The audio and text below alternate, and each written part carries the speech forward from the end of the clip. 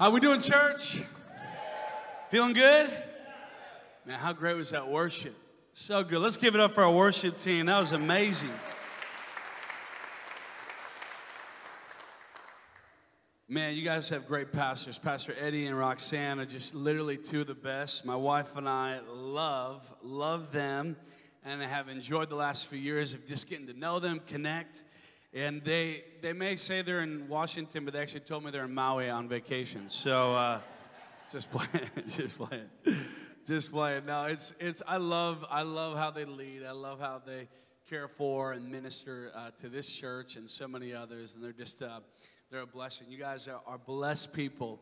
You know, I think it's always so important. I've never been a lead pastor myself. I've always been in the position of serving teams and serving those who lead our churches. And, you know, I think sometimes we can forget, you know, when you're on what I call almost like the tip of the spear that's trying to push the kingdom of God forward, the enemy's always trying to mess with people who are out front, who are stepping out or leading the way. And it doesn't mean that there aren't many others who are helping carry the weight. But, you know, enemy knows, man, if I can take out the kingpin, if I can take out the lead man and woman, I can mess with a group of people. And so it's so important that we pray for our leaders, right? You know what I mean? We pray and just lift them up, help fight that fight that the enemy would try to mess with them. We get a chance to surround and encourage. So keep thinking about them, praying for them, believing just that God's favor and protection is going to be on them. Amen? Amen. Hey, I'm excited to be with you guys this morning, and I loved just spending some time with Max and Teresa last night. My wife and my two girls are here. They're going to be in the second service, but I'll introduce in case you don't know them yet. Let me just put up this photo, if they got, of my family. This is my beautiful family here, just suffering for Jesus down in San Diego, and I'm wishing it was that beautiful right now, that rain, you know. Like I said, the drought's over. But it's my beautiful wife, Katie. We've been married for just over 15 years. And so that's exciting. And then on my left here is Mercedes, my eldest. She's 9, going on 10. Y'all about to have a 10-year-old. Hello. And she's a beautiful artist and just draws relentlessly. And then I figured my second born would be a little bit crazy. You can see that in her eyes there? You see that in her eyes? So I called her Kenzie, which means fiery princess. So, and that is exactly what she is. So it's a lot of fun, and they're going to be with me in the last service. So, but better take that photo down, or they're not going to be able to pay attention to me because I got just such a beautiful family. Hey, happy Super Bowl Sunday. Anybody want to admit they're not cheering for the Rams in here? Any Patriots fans want to go down a limb and? Eagles? Okay. I lived in Seattle for a while, so I'm a Seahawk fan, so I'm just crying either way. Nothing's happening. So it's a dark time for me. And but I'm not going to tell you who I am or not cheering for. And but since I'm in LA, go Rams. Let's go. Come on, somebody. Hey. I see a red jersey over there, so he's not clapping, so that's fine.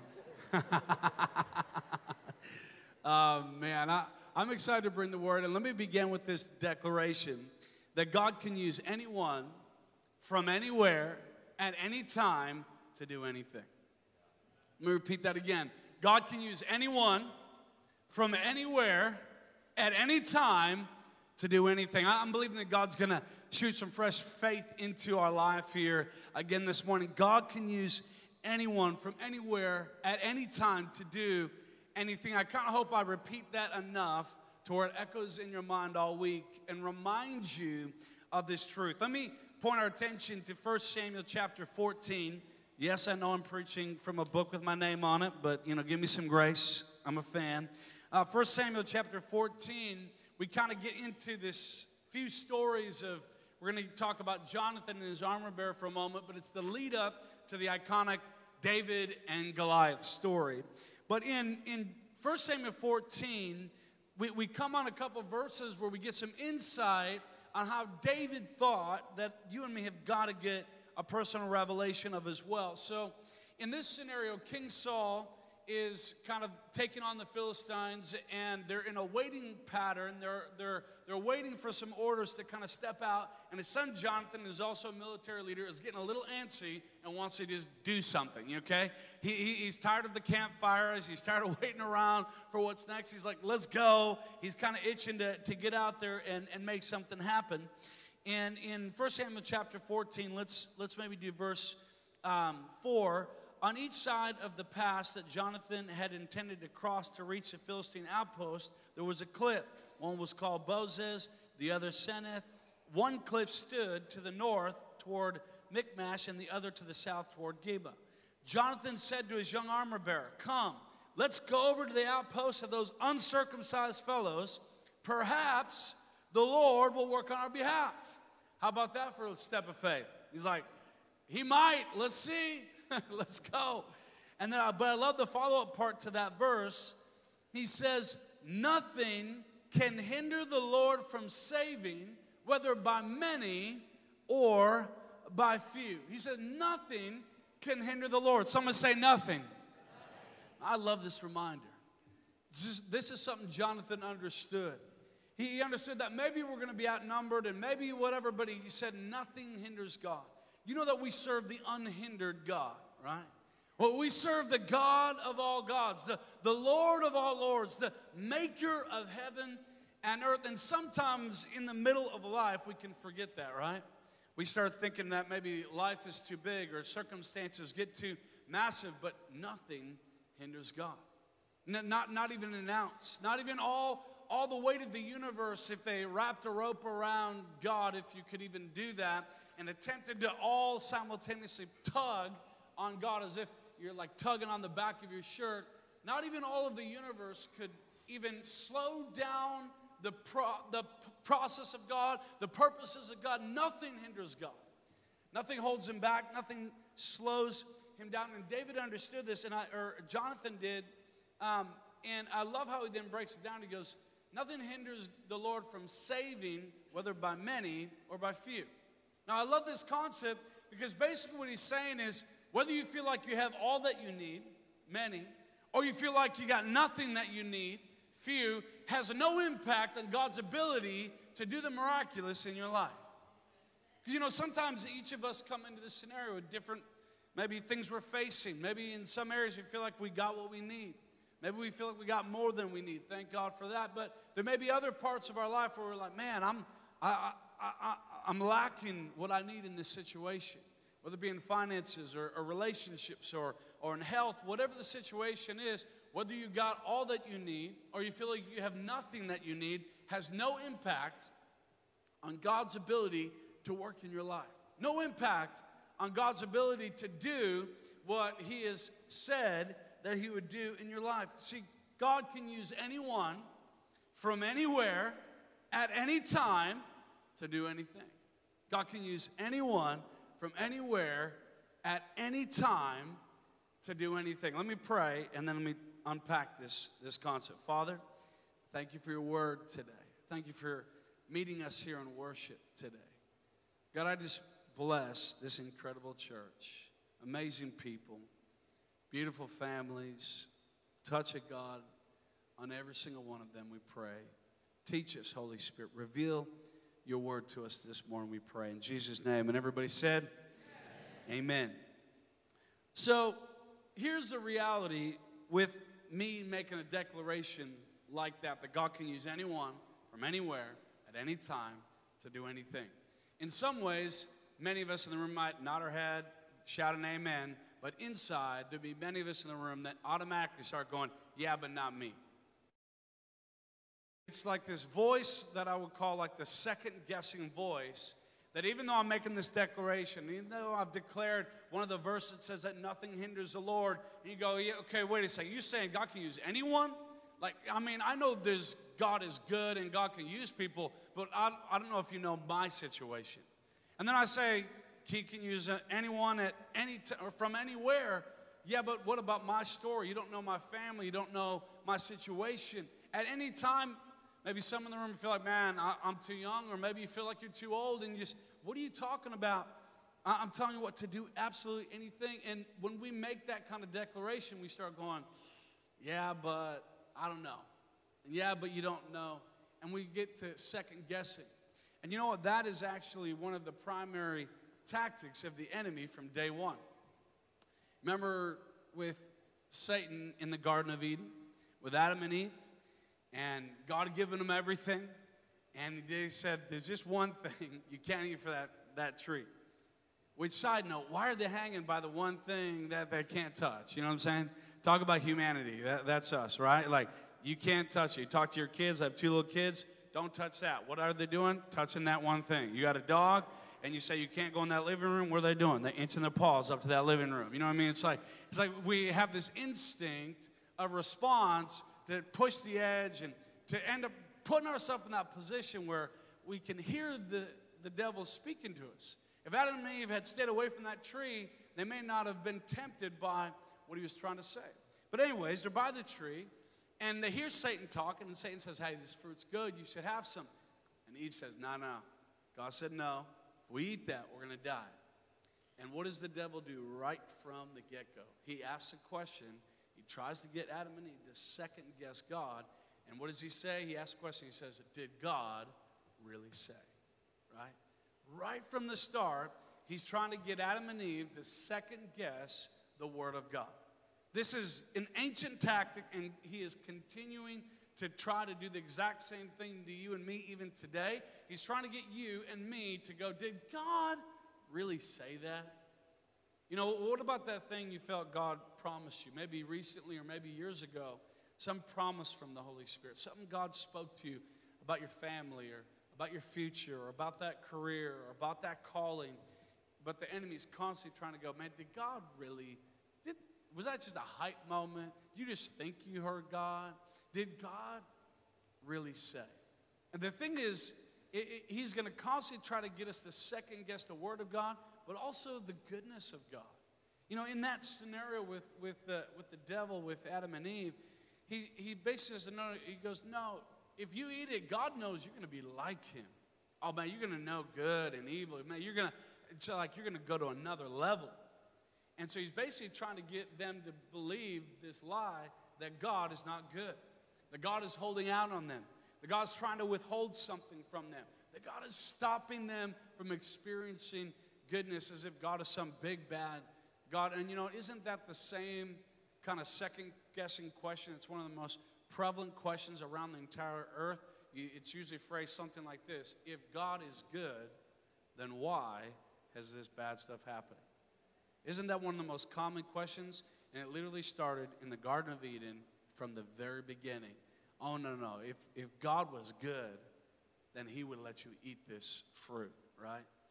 And so this is what the enemy is constantly attempting to do, is to get you and me to begin to second guess what God has said, to begin to second guess. But here's what you and me have to figure out. And this is what Jonathan understood, and we're going to look into David's life. This is what he understood, is you and me have to learn how to begin to second guess the second guesser, okay? We got to learn how to push back against what the enemy's trying to do in our lives. I know this has been a journey for me, and let's talk a little bit first about David. So Jonathan's buddy David, then later on in chapter 16, 17, 18, as the story of David and Goliath kind of unfolds, we see that David was somebody who from the beginning was constantly getting second-guessed in the calling, his purpose, his identity. The enemy was constantly trying to take David out in the potential that God had for him, constantly trying to get him to doubt what God had said. So if you remember, the prophet Samuel is told by God to say, hey, go to the house of Jesse, and you're going to anoint one of his sons as the next king of Israel. So they let Jesse know, hey, I'm coming over, bring your boys out. This is a big deal for Jesse. You know, he's about to become a part of the royal family. I mean, that's pretty sweet, right? He's about to be in the king's palace at some point when one of his sons ascends to that throne. This would be an epic deal. If it was current modern day, the news camera crews would be out. I mean, this would be the big, announcement of the next king. So Jesse brings his boys in. He lines them up. The prophet rolls in. He's got his horn of anointing oil. He's ready to go, right? He's ready to anoint one of the kings. And right away he sees the first son. He's like, this has got to be him. No, God says it's not him. So he kind of is going down the line of all the boys. And you imagine if you're the prophet, you don't get things wrong. You know what I'm saying? Like he don't make mistakes, but here he is running out of options. You know what I'm saying? God keeps going, not him, not him. Same as maybe starting to sweat a little bit, like, oh God, this better be right. You know, you said Jesse, right? House of Jesse, okay? And so he keeps going down. He gets to the end, and God said, no, I haven't chosen any of these. And so the prophet's probably a little confused. He's like, Jesse, are there other kids? And Jesse's like, oh, that's right. I do have one more. His name's David. He's out with the sheep. And Samuel's like, hey, go get him. We're not leaving this place until he gets out here. And, you know, I thought first, I was like, man, Jesse must just be a punk. Why would he leave his son David out? And then I was like, okay, let me give him the benefit of the doubt. You know what? Maybe he just had a mess of kids. He thought David was in the lineup. Anyone here come from a family of a lot of kids? Don't be judging Jesse. Y'all have left a lot of your kids at home or at parks or at church several times. That's why I only had 2 kids. I'm nervous. I'll lose one, you know. I grew up with a family of 6 kids, and people get left. Okay, let's just get real, you know. Hopefully my mom don't listen to this recording. I love you. People are getting left, right? And then especially you get older, and you got 6 kids. You can only fit in this big, massive Ford Econoline van with that sliding door on the side, that, you know, racing red pinstripe, you know what I'm saying? And so, you know, you open up a door and that many kids get out, they expect like a performance. You know what I'm saying? Like, you know, like do a pyramid, juggle, do something, you know what I mean? But anyway, so and then later on you start going to church and, you know, dad thinks mom has some of the kids. Mom thinks dad has. You get home and you realize Peter's still at the church. You're like, oh, man. Pete's at church crying, you know, having to get deliverance. And so one time it was, you know, I think probably some baseball practice I was doing. I don't think it was a game. But my parents, you know, with all those kids, you know, they're dropping, you know, they're like professional chauffeurs at that point when you have 6 kids trying to bring kids to all the sporting events. And so I'd gotten tired of getting picked up late because my family was a little notoriously late as well. And so I finally was like, I dodged the coaches. You know, like after it was done, I was like, I know my parents are going to come and get me because I don't want to have to answer that question from the coach. Like, hey, where's your parents? I'm like, I don't know. Like, there's even a 50-50 chance I'm getting picked up at all. This may be it. This may be it for me. I have no idea. This is back before cell phones. You know what I'm saying? So nobody's calling nobody. It was just like, Jesus, you know, help. You know, that was it. And so I dodged everybody, so everyone's gone. Literally, it's these empty ballparks. Literally, I'm the last kid there. It's like a perfect setup for a Disney movie. And, you know, it's just getting dark. Nobody's around. And then sure enough, it starts raining, right? So I'm like just this little kid out there. Nobody's around. All the buildings are locked. I have no shelter. The only thing open I could go to was a porta potty. So I have to go inside this porta potty to get shelter from the rain. I'm in there, and then I have to stand up like on the seat so I can see up the slats in the door so I don't get left. You know what I mean? I don't want parents to come in and leave and me still be in the porta potty. So I'm looking out. Now, thankfully, I did not fall in. Thank you, Jesus. Otherwise, I might still be there. You know what I mean? But all of a sudden, you know, however many minutes later, you know, that van comes just hustling around the corner, squealing in. I think they figure, man, if we come in hot, he'll feel like we still love him. You know what I'm saying? So, and but honestly, I'm like, maybe that was Jesse's deal. Maybe Jesse just thought David was in the lineup, and then he realized, shoot, I lost one. But you know what? I know that wasn't the case. Because actually we find out later on, as David is described differently from his brothers, his mom is referenced differently, there is a strong chance that David was actually kind of the byproduct of an illegitimate relationship that Jesse had had. And so he was embarrassed, probably didn't want to bring that kid in front of the prophet, didn't want to have to deal with that, with the prophet, expose that part of his life that he wasn't happy about or that he felt embarrassed about. And so right from the get-go, David is getting second guessed by his dad. David is getting marginalized by his dad and by his family members and doesn't even get invited to the king's ceremony situation. So then he comes in, and of course, that's the man. That's who God has chosen. He gets anointed, the whole deal. But then he goes back to the sheep. Brothers at some point end up going off to war to fight against the Philistines. And then dad says to David, hey, here's some food. Go bring some lunch to your brothers. Well, as soon as he shows up, again, people are just second-guessing his character, who he is. And then he starts hearing the giant's taunts. He's starting to ask about, okay, who is this giant? Who's going to take this guy out? And again, keeps getting second-guessed. In 1 Samuel 17, verse 28, it says, when Eliab, David's older brother, heard him speaking with the men, he burned with anger at him and asked, why have you come down here? And with whom did you leave those few sheep in the wilderness, right? Just putting jabs at him. Just trying to second guess his ability, his capacity, his character, right? And he says, I know how conceited you are and how wicked your heart is. You came down here only to watch the battle. I mean, that could not have been a farther from the truth kind of lie about David and his character.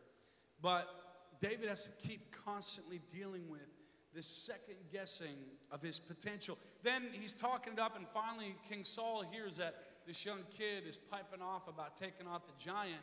So he says, okay, David, come in. So he comes in, he's talking with King Saul, and David's trying to explain how he's going to take out the giant.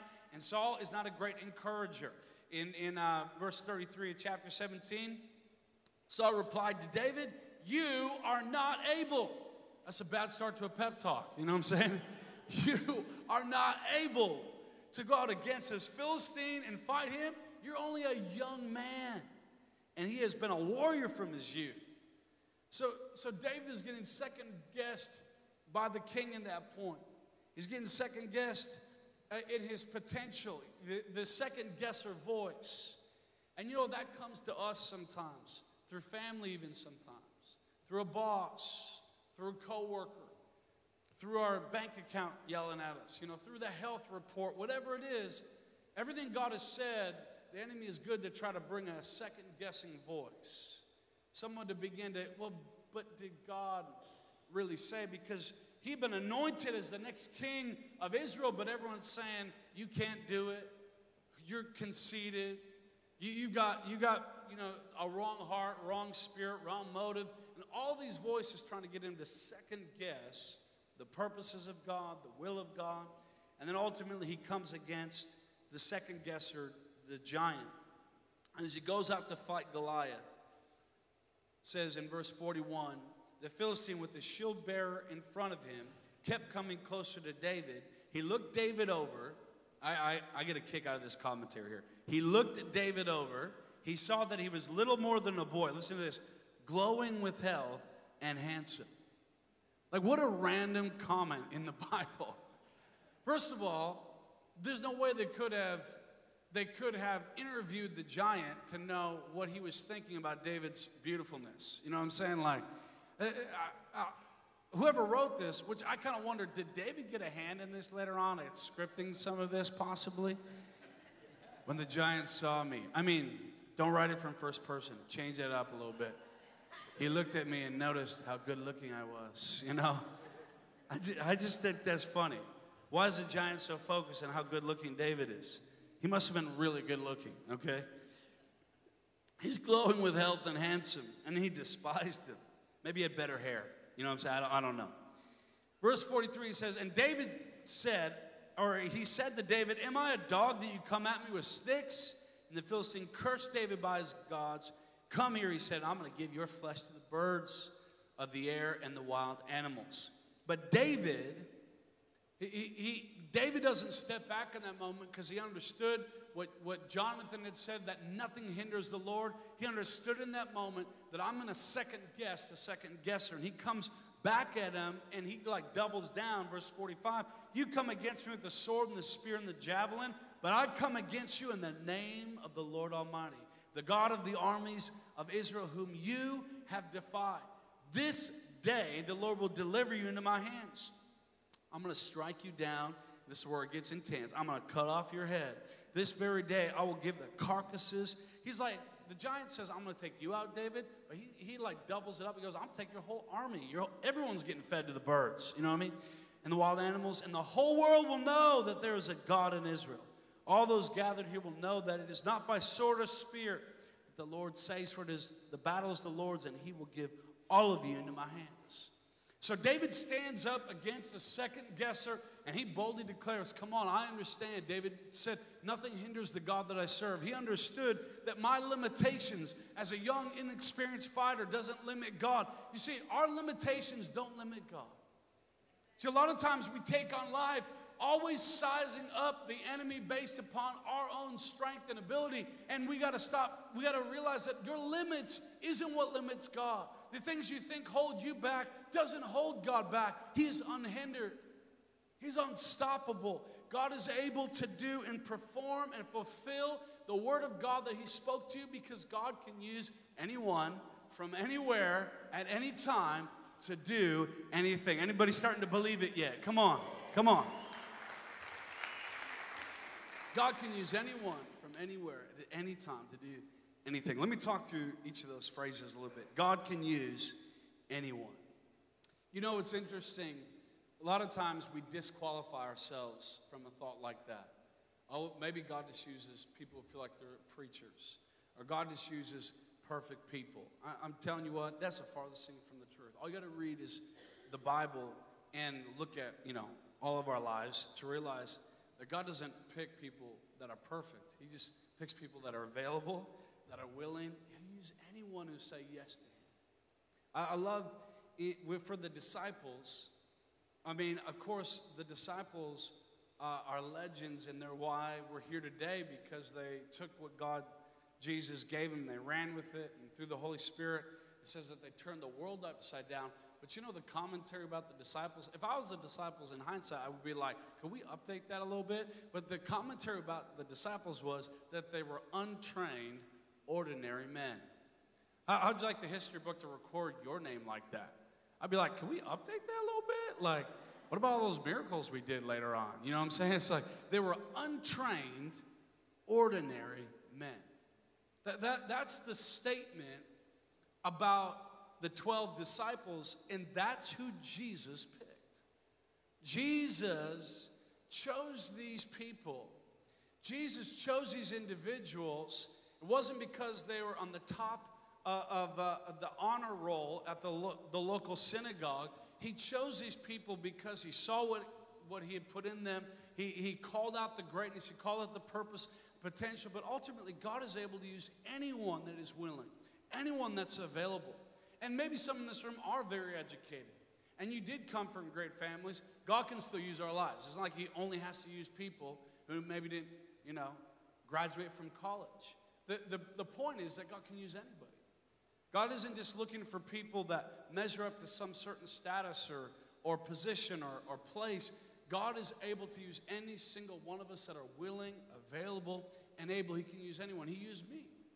He's used my life to help serve and reach people, and I don't have any reason to believe that could have been my life or my situation, which I'll talk about in a little bit. God can use anyone. Don't count yourself out. God can use your life. God wants to use your life right now.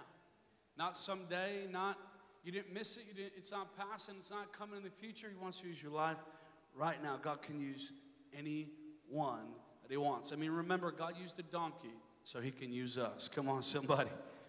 Number two, God can use us from anywhere. Sometimes I think we may assume that maybe it's based upon sometimes our geography, or maybe we have to come from some big city, or we have to come from some level of prominence, or we have to have a certain network to be able to be used to do something great for God. But I'm telling you what, God can pluck us out of anywhere. Even Jesus, it was said about him, man, can anything good come from Nazareth, right? That was the statement about where Jesus came from. So if anyone, wherever you live, if anyone said like, oh, okay, you came from that area? Oh, okay, you came from that situation, from that family? Man, nobody ever makes it in that area. Nobody, I'm telling you what, that's how they talked about Jesus, about where he came from, the spot he came from. And for me, I grew up in Minnesota area in kind of a suburban, kind of rural part. It's called Inver Grove Heights. Probably never heard of it. Just kind of a smaller area to a great family, but not of wealth, not of any specific note. My dad was a carpenter. Mom was, homeschooled us. So I was this homeschooled kid from kind of nowhere, Minnesota. But there was something in me that I was like, man, I just feel like I want to make a difference. I feel like there's something on the inside of me that feels called to help impact people's lives, to help see people get transformed, to begin to minister, as a pastor. But even as a young kid, I always had this thought, and I had no reason to believe it. I was like, man, I want to change the world. I would say that all the time as a young kid. I had no excuse in the natural to make that kind of declaration, but I just felt that was something God kept saying, come on, I'm going to use you to do something incredible. And I had no reason to believe it in the natural, but God can use anyone from anywhere. It doesn't matter where we're from. It doesn't matter what situation we're in. But I just kind of kept believing that. And it was like God in the middle of nowhere could kind of pull you up out of your situation. So if right now you feel overlooked, if you feel unnoticed, if you feel passed over, if you feel like nobody sees, I'm telling you what, God does not need any other person to promote and to see. If God has put his hand on your life for something, if God's put a dream on the inside of your heart, if God's called you to something, do not worry about your current situation, because God can use us from anywhere that we are. He can pluck us up out of a situation and use us to fulfill the purposes of God. And now years later, he mentioned that book, Following Jesus. This isn't a book sales plug. But God really stirred me to create this resource for new believers. It's 7 next steps after you choose to follow Jesus. I had no idea what God was going to do with that. And it released it a little over 2 years ago, and now it's in English and Spanish, and it's in the process of being translated to Arabic, to Creole, to French, and soon to be German. And it's being used in over 8 countries, and we're just seeing thousands and thousands of people getting discipled and developed. And I say that not to brag, but to just say that if God can use a homeschool kid from nowhere, Minnesota, to help impact the world in different ways, then God can use your life, right? God can use you right where you are.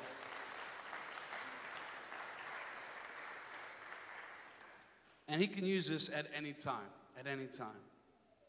You know what? One of the biggest lies of the enemy, one of the biggest second-guessing things that the devil tries to do in our life is that when we're young, he tries to get you to believe that you're too young to make a difference, right? You're too young. You don't have experience.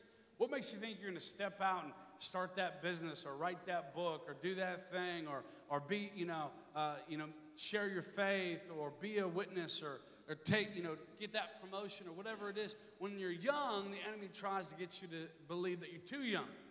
But then if you believe that lie and wait a little while, then the enemy hits you with the other side of that and says, man, you're too old. You missed it. You passed the expiration date. Oh, man, you should have jumped on that dream when you were younger. And you're like, man, you told me not to. He goes, yeah, I know, that's what I do. I lie, okay? So the devil's going to try to constantly get you to second guess.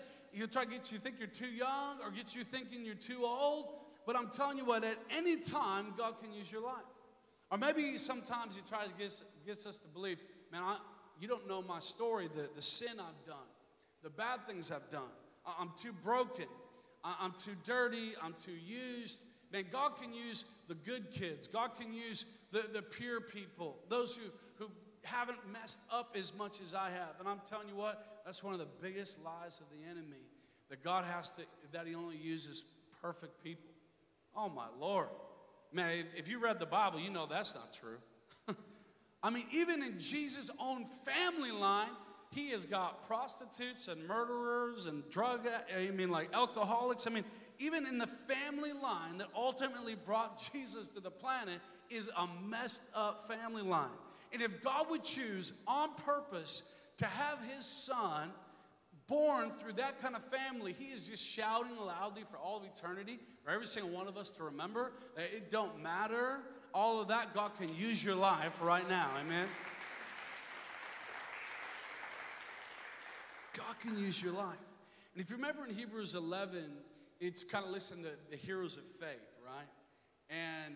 And for Abraham and Sarah, God had said, you're going to be the father and mother of many nations. Big deal, but it's a problem when you don't have kids. You know what I'm saying? To be the father of many nations.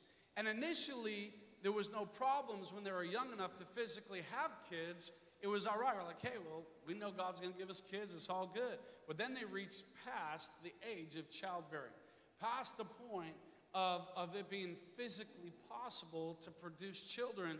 And in that age, that past expiration date sort of age, God comes back to him and renews the promise, reminds him of what he said. Say, listen, I told you you're going to have a child. I told you that knowing all that was going to go on. God didn't say, listen, I'm going to give you a child, but if you get too old or if the circumstances don't line up, then we revoke that promise. No, if he said it, he's declaring it, then it will come to pass. And the Bible says that Sarah was enabled to give birth because she believed that he was faithful who had made the promise, right? So even when it seemed like it was past expiration, even when it seemed like, man, I just don't see it all can happen, she leaned in and said, come on, but I know the one who promised it. Come on, I'm going to remind myself that the God who gave me that word, the God that spoke that dream in my heart, this isn't just some nice thought. This is the one and only God of heaven and earth who can literally shift things in a moment. And if he spoke it, I'm going to believe it. So I'm telling you what, you may feel like you're too young. Sometimes I've felt like that. Man, who am I to step out? Who am I to write that book? Right? I had a publisher with that Following Jesus book. I had a publisher say, yeah, that's probably not going to work, so we're not interested in it, right? Well, what's up now? Okay, so that's just me coming out there for a second. Literally, we've teamed up. We teamed up with some different mission organizations as well to really donate that as well. So some into some different One Nation One Day in Nicaragua, and now we're working in Peru. So we've seen, man, 175,000 of these books going out into churches all over the place. And this year, the work in Peru, we may end up, the goal is to have 250,000 of the Spanish version of the book all over that nation making disciples. So anyways, shout out to agents who don't get it right. Come on, somebody. And you know what? That just goes to show there's going to be people who don't try, but they're going to try to second guess the dream that's on the inside of you. They're going to say things. They don't mean it. This person wasn't trying to be harsh or squash what God was doing, but they just didn't see it. And some people aren't going to see it, but you have to keep holding on to what you know God has said. Amen? And I'm going to invite the band to come up and help me close out as I kind of just share the last thing. So God can use anyone from anywhere at any time to do anything. God can use you to do anything. To do anything. You know that one thing when I said anything that you thought in your mind, yeah, but not that thing? Yes, that thing. that thing, anything. All things are possible. God, if God's put something inside of you, stop trying to negotiate with God to reduce the dream down to something you think can happen in your own ability. If God has spoken to you about it, stretch your faith. Keep stepping out. Keep believing that God is able to do the impossible. Keep trusting Him. Keep believing for it. And in a moment, I want to pray over people who maybe there's been some things in your life where the enemy has talked you out of it. I believe God is wanting to bring that back to life again. Maybe some of you face some discouragement in the things that you're going after. Maybe some of you have allowed the enemy to talk you out of some stuff, to get you to second guess.